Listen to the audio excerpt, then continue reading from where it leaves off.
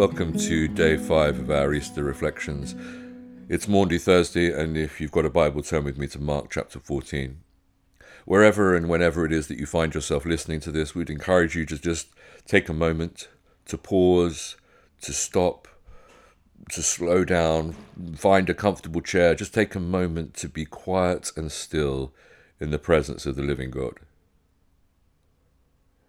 Mark chapter 14 verse 22 says this: While they were eating, Jesus took bread, and when he'd given thanks, he broke it and gave it to his disciples, saying, "Take it, this is my body."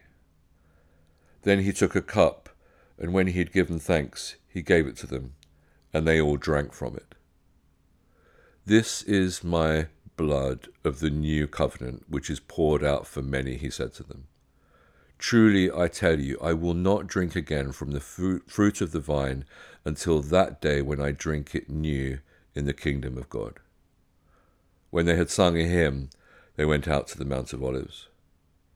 "You will all fall away," Jesus told them, "for it is written, 'I will strike the shepherd, and the sheep will be scattered.' But after I have risen, I will go ahead of you into Galilee." Peter declared, "Even if all fall away, I will not."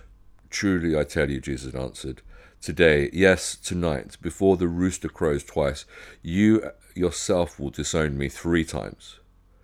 But Peter insisted emphatically, "Even if I have to die with you, I will never disown you." And all the others said the same. They went to a place called Gethsemane, and Jesus said to his disciples, "Sit here while I pray." He took Peter, James, and John along with him, and he began to be deeply distressed and troubled. "My soul is overwhelmed with sorrow to the point of death," he said to them. "Stay here and keep watch." Going a little further, he fell to the ground and prayed that if possible the hour might pass from him. "Abba, Father," he said, "everything is possible for you. Take this cup from me. Yet not what I will, but what you will." Darkness descends over Jerusalem. The Passover meals are over. The lamb and the unleavened bread are finished. In the hillside garden of Gethsemane, just outside the city walls, Jesus sits with 11 of his closest friends, none of whom could stay awake, while Jesus couldn't sleep. Earlier that evening, Jesus had shared with them all the most significant Passover meal of all time, though his disciples would only realize how significant in the days to come. For the great Passover, the one for which the Passover in Egypt was a type and a shadow, was about to take place. The angel of death was coming for God's firstborn son. The worst plague of God's judgment was about to fall. But Jesus, being all and in all, was also the Passover lamb whose death would take on the sin of the entire world.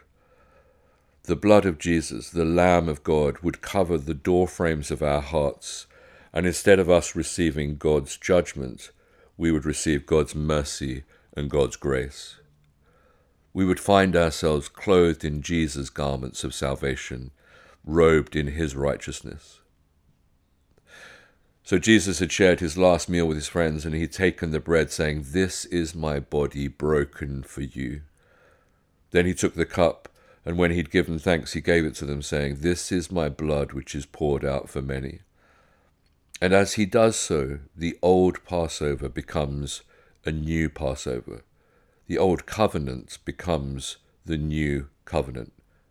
From this moment on, the new Passover meal would be eaten in remembrance of Jesus, and it will tell the story of how he delivered the whole of humanity from the slavery of sin and death, and led them into the promised land of the kingdom of God.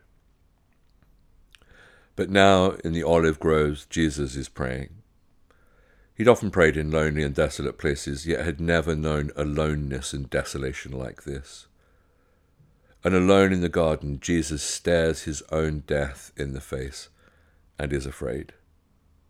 Everything in his human flesh wants to flee the impending torture of crucifixion, and his spirit groans with the dread of the far greater suffering of being forsaken by his own Father.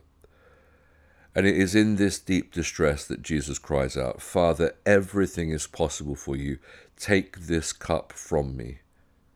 Yet not what I will, but what you will. Yet not what I will, but what you will." 9 words, 9 unfathomable words. In the midst of the longing to be delivered from God's will, Jesus expresses in these 9 simple words his profound trust and his confident surrender to his Heavenly Father. You see, Jesus doesn't consider equality with God something to be grasped, but in this very moment he becomes obedient to God's will, even if that means dying an incomprehensibly horrifying death on a Roman cross. Jesus wants God's will to be done on earth as it is in heaven, even if in this darkest of moments he wishes that God's will could be done any other way.